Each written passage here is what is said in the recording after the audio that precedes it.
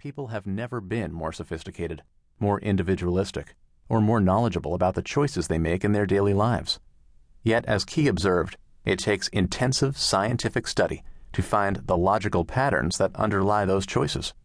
When faced with people's seemingly contradictory choices, it can be a lot easier to chalk them up to brown suits and Botox. And indeed, the contradictions today are striking. While people are eating more healthy foods than ever, Big Mac sales have never been higher. While Fox News is #1 in the ratings, the anti-war movement dominates most news coverage. While America is growing older, most of what we see in advertising and entertainment has been created with youth in mind. While people are dating as never before, they have never been more interested in deeper, longer-lasting relationships. While more people than ever before are drinking clear, natural water, more people are also drinking Monster energy drinks loaded with chemicals and caffeine.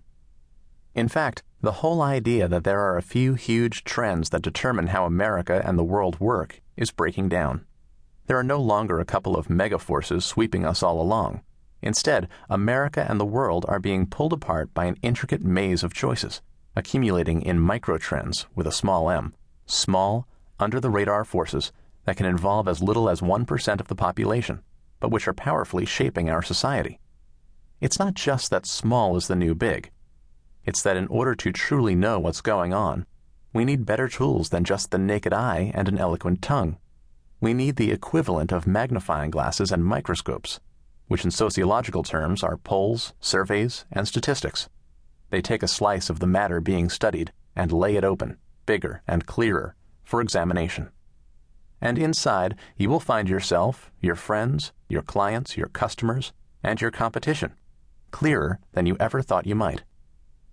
Working for President Clinton in 1996, I identified the under-the-radar group that became known as the soccer moms. I like to think I did something for the youth soccer movement, although I really didn't mean to. The phrase was just meant to get at busy suburban women devoted to their jobs and their kids who had real concerns about real presidential policies. Until that campaign, it was generally thought that politics was dominated by men who decided how their households would vote.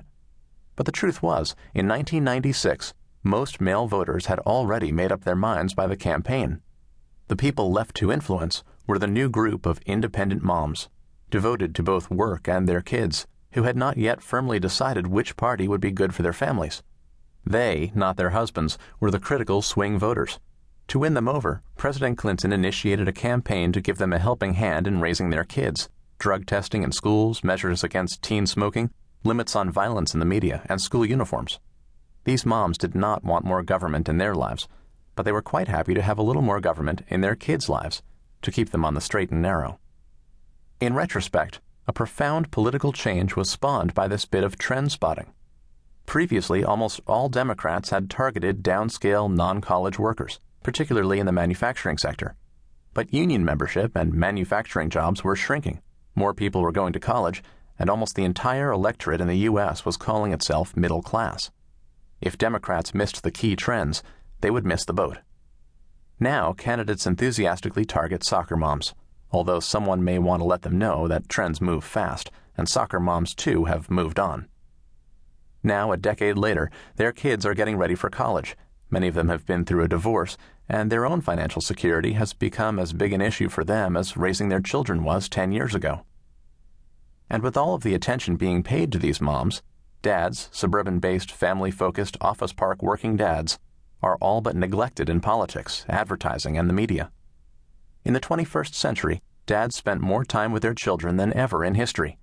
Has Madison Avenue adjusted? Are dads ever the target of back-to-school campaigns? There could be as big a shift ahead in marketing as 1996 saw in Democratic politics.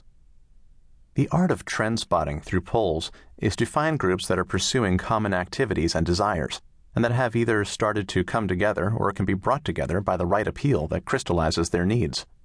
Soccer moms had been there for a decade or more, but they became a political class only when they were recognized as a remarkably powerful voting bloc in America.